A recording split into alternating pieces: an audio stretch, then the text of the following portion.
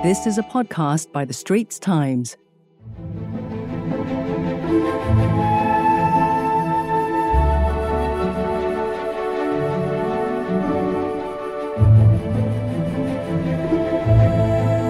You're listening to Green Trails, a new podcast by The Straits Times that is part of our Green Pulse channel.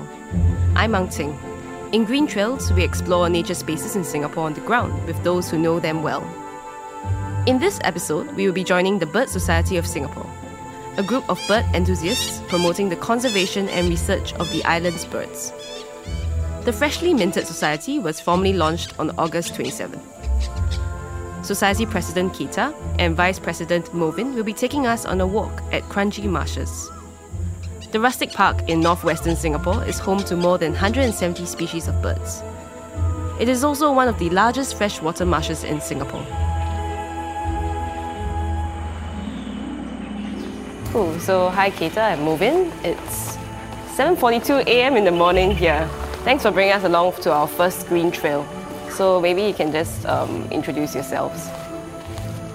Thanks for having us along. I am Keita, the President of the Bird Society of Singapore. Hi, thanks for having us on this, Ching. And I'm Movin. I'm the Vice President of the Bird Society of Singapore. Cool. So let's dive right in to take a closer look at Kranji Marshes. So have you seen any cool things yet on the way in or like around? Usually during the migration season, things like flycatchers can show up along this path. It's about 1 kilometer to the height inside. Otherwise, the birds that you hear right now, okay, it's a bit hard to see, but there's this high-pitched squeaking sound and a separate, more rattling call, which is the golden-backed weaver. It's an introduced species, so it's not native to Singapore, and it's been kind of chasing out the native similar species called the Baya weaver away, and it's a bit worrying. Right, is it usually like high up in the trees? Or high up in the trees, or if you go to the height, we might see them. We see the nests better. So the nest in this kind of like reedy area above water bodies. So yeah, there's been a correlation in that we are seeing an increase in the golden-backed weavers and a decrease in the Baya weavers. So we suspect that it's related but we don't have any hard evidence. The reason why it's problematic is number one, because the native biodiversity gets lost because of these potential competitions. And the second thing that we are worried about is if the golden-backed weaver eventually spreads out of Singapore, it's going to affect the Baya weavers in the region. It's not just going to be a Singapore-centric problem anymore. So like, if nothing is done to tackle this issue and eventually they expand beyond the nation, it's going to be probably game over. Yeah, because I mean, birds don't need passports to go or to go through checkpoints, right? They can just fly over anywhere they want. And Malaysia is truly not that far. Neither is Indonesia in the south. So really, if they get there and they start pushing out the native birds, then where do they go, right? Right, but where did these birds come from? Is it like pet trade or other reasons? Like how did they even arrive in Singapore if they're non-native? Most of them are likely to be escapes from the pet trade. So brought in as cage birds, some of them got out or they might have been released, we don't know. And if there's big enough a number, that's the first criterion. And second thing, if the environment is suited for them, they start breeding, they start expanding, the numbers increase. There's a lot about invasion biology that's so stochastic that we don't really know. Some of them, the numbers increase and then suddenly the population crash. Some of them, the numbers increase, but they are outcompeted by other non-native stuff, so like common myna in Singapore. In the case of the golden-backed weavers, we've been seeing an increase. So far, they don't seem to be dropping yet. So, and they get moving around Singapore. That's the other worrying thing. Yeah. Which parts of Singapore? Are they found everywhere or is it just No. So there's over here, Kranji Marshes, there's Lorong Halus, and there are some small numbers around Tampines Eco Green. There are still some other sites that are suitable for them that they haven't, I guess, colonized yet. So that's the good news for now. But we don't know how long that will hold up for. And how do you stop? I mean, I guess because birds don't need passports and they can fly everywhere, right? So how do you stop them from spreading? First step is don't release. Okay. In the first place, right? Step two is like, it really depends. Because control. I mean, like people have seen things like like the parakeets being trapped or the miners being trapped for like just control like in urban areas, right? As a means of like reducing urban noise or like reducing disturbance in these spaces. And like the same principle can be applied to non-native things as well. Like if you see them established, you see a big colony of them, then you just like take and remove them, So like yeah, some people might say it's more cruel, but like, I mean, it's like for me it's kind of like a difficult thing to navigate. Yeah, but as I was saying, so like the first way is just not release anything, right?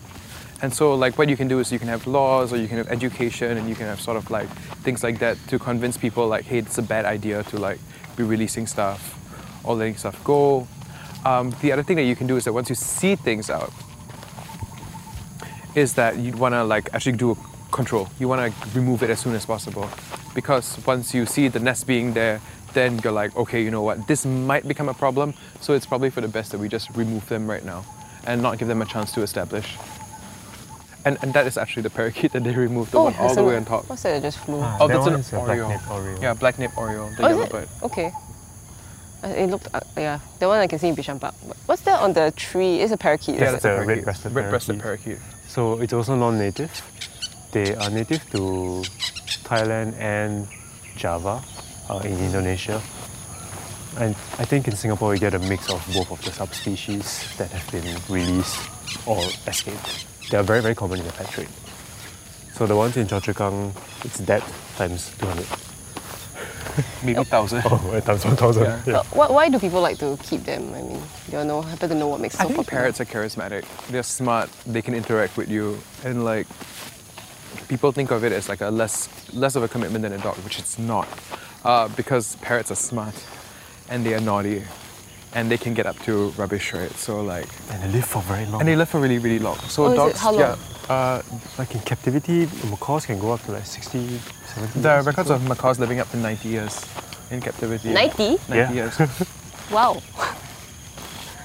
That's like older than like. So the owner might just die and then Yeah, exactly. the bird lives Exactly. on. Which is why it's Exactly. a huge problem. So it's not a case of like a dog or a cat where like, you have, like if you're 15 to 20 years, it's already exceptional, you know what I mean? But a parrot, 20 years is like way, way, way below average. But like a large macaw or a cockatoo. Oh, I never knew that. Fun fact. But And yeah, they're apart from smart. Sorry, And they're saying. smart on top of that, which is a problem.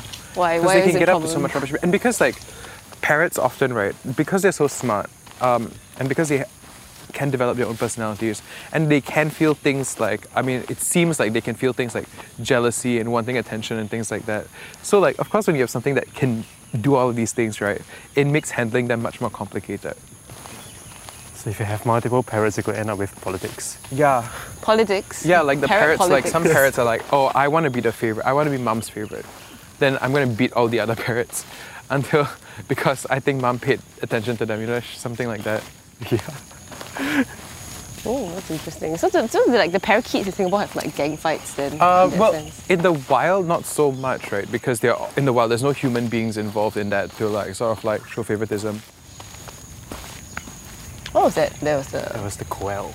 the uwu bird. Ooh, but yeah. The but yes.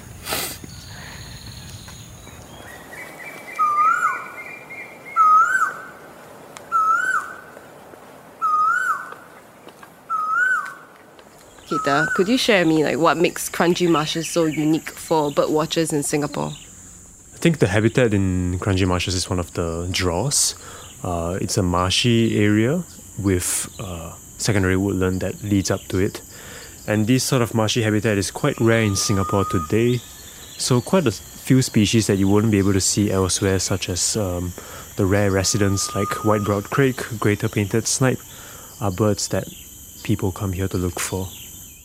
Cool. So let's dive right into where you guys are from. So, for those who have casually Googled birds in Singapore, like me, on the internet, you probably have chanced across the Singapore Birds Project, which the society began as. So, given that the project has been around in the last 7 years, why launch a society? Maybe Movin, you can. Okay, so I think the Birds Project was always sort of like a collection of individuals who's really, really interested in birds and sharing that knowledge and making sure that it was accessible.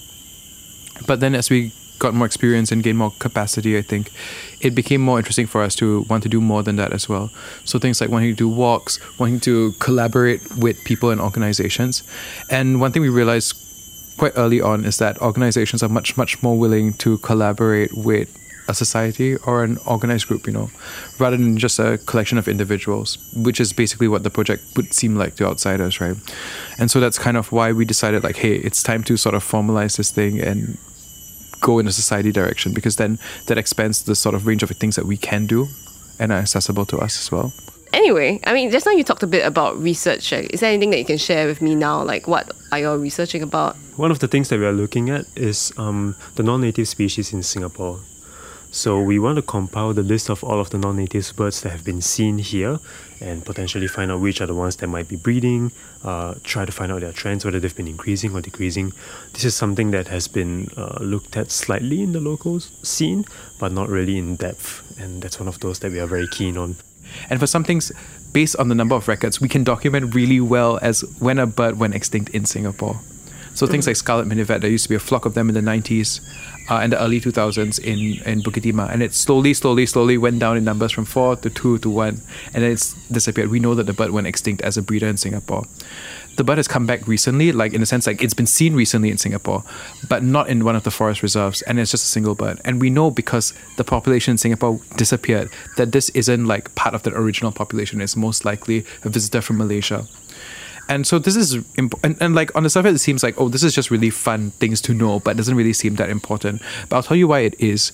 And that's because when we're deciding on who we want to prioritize for conservation, right? Conservation resources are limited. Money is there's a bucket of money and you want to spread it out to maximize the effect.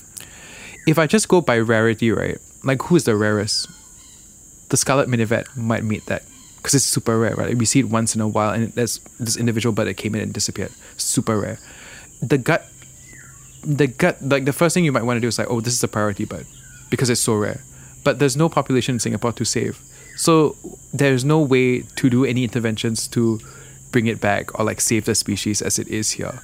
But things that are maybe a little bit more common but are doing poorly, those are the things that you kind of want to prioritize and put resources into because they actually have a chance of rebounding. So having a sense of knowing what is around and what's not around and what was around but just comes back once in a while as a visitor is useful, and records keeping is an important, crucial part of that. Cool. I mean, well, you guys know a lot about birds, but I'm going to like just roll back the time. Like, so when did it all start for you all, like personally? Why did you all get involved in like what bird watching and knowing more about birds? Maybe we can start with Keda. So for me, it was in 2014 where I kind of just impulsively went to West Coast Park for bird watching because I was unable to sleep that night for some reason. And I just came back from a vacation trip to Japan where I had a chance to go to a bird park and I had like a lot of fun. And so I wasn't able to sleep. I was just randomly scrolling through my phone searching like birds of Singapore. And there was this photo of a stork-billed kingfisher, which is a very colourful bird. Bright red beak, yellow body, blue wings. And I'm like, wow, I can see this in Singapore, that's ridiculous. And I just went out to West Coast Park. And it kind of just spiraled down from there, or spiraled up, I don't know. And eventually, I think in 2016, after joining uni, we kind of met and we started going overseas more together, which is where, at least personally, I became super interested in bird watching, not just in Singapore, but also globally, and wanting to see as much as I can and learn as much as I can. I met Movin and a bunch of other of the founding members of the Bird Society, and we started going overseas a little bit more, exploring Malaysia, Thailand, Indonesia, starting from the region. And I think that's when personally I got more interested in learning about the birds, not just in Singapore but the region, and also wanting to see as many as I can. Okay, is there any like, I guess, highlight of a bird that both of you have seen together that? So during our first trip to Taman Negara together, that was back in 2016, right? 2017. We were there for, 9 days? 9 days. Just overkill. But anyway, we were there for 9 days straight. And one of the birds that we really wanted to see was the garnet pitta. And it's quite a common bird in Taman Negara, but it's very, very difficult to see. It likes the thorniest of places. The bird is calling right there, but if you want to see it, you have to plow through the thorns and go through a lot of pain to see the bird. And we chased the bird for 3-4 days. Yeah, we didn't. Yeah. We eventually saw it after a lot of blood, sweat, and tears, literally, quite literally. A+ bird though. Yeah, that was one of the very defining moments of our Taman Nagara trip. And there's this other species called the banded pitta, Oh my god. which he hasn't seen yet, which is also quite, I think it's fair to say it's relatively common in Malaysia, right? Yeah. You hear it a lot, but it's very, very difficult to see. And we spent the rest of our trip, so like 5 days chasing after this one dumb bird that calls, wow! Yeah. Really, it sounds like Really? that. It goes, wow! Yeah. we were chasing after it for 5+ days, but we couldn't Yeah. see it at all. And so there's 3 species of banded pitta. There's one in Borneo, there's one in Java, and there's one in Malaysia. And like the most annoying thing is I've seen the Borneo one, I've seen the Javan one, and I have not seen the Malaysian one, which is like the nearest one. So, I mean, knowing so much about birds, is there any like common myth in Singapore that you hear like the members of public always saying about birds that really gets to you and you want to debunk? Okay, so basically I was just gonna say this is gonna be a little bit of a long spiel, but like a lot of times I hear people saying like, oh, why are we so bad to non-native species? They're just like us, right? We're all immigrants to Singapore. So then why are we so bad to them? But like, you know, the context is different. First of all, they're not people, they're animals. Second of all, they're brought here and it's not their fault. And it's true, it's not their fault that they're destroying the environment or pushing something else. But like, it's also our own fault for bringing it here. So we kind of need to fix that as well, right? And there's always this sort of tension between like, yeah, we could be kind to the non-native species and let them proliferate and push out all of the other native stuff, but then who's there to care for the native stuff that was here before, right? And oftentimes native stuff is here and it isn't in many other places, you know what I mean? So there is sort of a preciousness to them that we need to sort of cherish. And I think that's my spiel. Okay. Yeah, so I guess because the question being that like over the past decade, I mean, there's been more developments that have fragmented nature spaces, and going forward there will be even more. So is there like anything that you hope to see more for conservation in Singapore? So one of the most important things I think would be to make sure that spaces in Singapore are properly prioritized. There are certain, say, forest fragments with similar assemblage. If one has to be developed, it doesn't really make sense for us conservationists to say, no, you can't develop it. We have to protect both. I think it's a reality in Singapore that development is happening. We need it as a nation, and that's exactly why we need to say, okay, these places, yeah, maybe we can sacrifice them. These other places, I think we should keep them intact. And having proper prioritization is something that we haven't really been seeing well, at least in the bird side of conservation in Singapore. So that's one of the things I think would be important. Yes. Additionally, there are other problems such as, you know, the non-native stuff that we talked about. Nothing really has been done to tackle this issue, at least for birds. That's something that we are hoping could be addressed because, number one, it affects the native biodiversity in Singapore. Number two, if it gets out of Singapore, then it's really game over. Then it affects the native biodiversity outside of Singapore. The whole region will be affected. And it kind of looks bad, right? It looks bad if it's like, oh, actually these birds escaped from Singapore and then travel around the region and like wrecked everything. Yeah. It's like, that's not a story we want to have. Yeah. So we are in a position where we can really stop these things from happening, and we have to. There are also other issues, you know, such as fragmentation. So for some of the birds that I think Movin talked about earlier on that are still in Singapore but are quite rare, so things like short-tailed babbler, chestnut-winged babbler, these are birds that are found in the central catchment. They are around, but the populations are not doing well. They are fragmented. All you need is one road. They can't cross that road and the populations will be divided. These are some of the issues that are, I guess they are very difficult to tackle because you can't just say get rid of the road and build a forest there. But at the same time, whether the resources to, say, do things like translocation is worth it or not, these are things that haven't really been evaluated. So it's going to be a very challenging conservation problem, I think, at least for fragmentation and how it's going to be tackled. And connectivity, and how do we make connectivity meaningful, right? Like, it's not just about building corridors adjacent, but like we know that some birds need certain types of forest. So how do we mimic these conditions in these like regrowth forests or these much younger forests that are not necessarily suitable for many species? Well, yeah, I guess I guess we can end off on this note, which is about non-native species. And you mentioned that it would not be nice if it spreads to the rest of the region. Are there any what are the few birds, or like the top 5 birds, or 3 or 2 or 1 that haven't spread yet. That haven't spread that you hope will Don't spread. Yeah. Okay. Monk parakeet will be the first one, I think.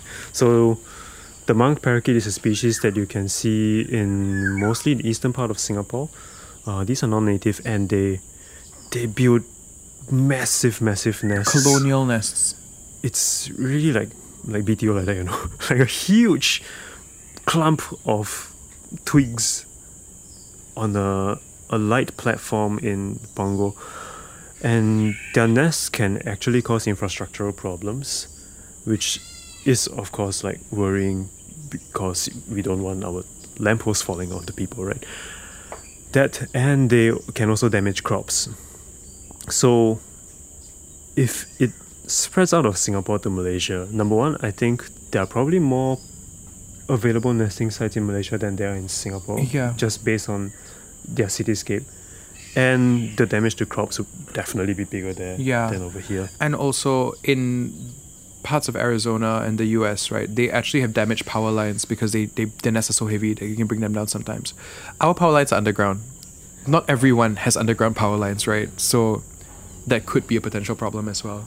They've been around for more than 10 years, I think. So I think in one of the articles in Bird Ecology Study Group, it was written by the late Subaraj, if I'm not wrong. He did warn that it was going to be an issue. Unfortunately, nothing was done, and we do know that the numbers seem to be increasing, seem to be spreading across Singapore. So it's not a recent issue, which is even more problematic. But you know, these things, the problem with these things is that they increase in problem and number exponentially. So you start off small and you're like, this is not a problem, this is not a problem, this is not, and this doesn't really feel like a problem. But when it becomes a problem, it really becomes a problem really fast. So like, the thing is, in Singapore, we are also in this really unique situation where we're a trade hub. We see a lot of these things, right? We're starting to get to the point where like, hey, we're seeing a lot of these things, but we're not entirely sure if they're going to be problems or not. But of course, we also don't want to wait so long that like, you know, that they do become problems, they all become problems at once, you know. But at the same time, you also don't want to overcorrect early, right? Resources are precious. You don't want to expend them just willy-nilly, like fighting small fires that never amount to anything. So I think more research needs to be done on like what the impacts of these things are and how to sort of like track, is this going to become a problem? Like, what are the signs? Thanks so much for joining us in today's podcast. Yeah, thanks for having us, and thanks for like making this whole thing happen when we managed to go on a walk with you guys. I think that's pretty fun. Yeah, it was really exciting to be able to share, you know, our expertise about birds. Hopefully more people will be interested in birds after listening to our podcast. And, you know, if there's ever anything about birds that you want to find out, feel free to get in touch with us. You can also take a look at our socials, our website as well, singaporebirds.com. That's the website where you can find information about every species in Singapore's checklist. See, he is the details person, right? He's the details person. Totally. Yeah. So, thank you.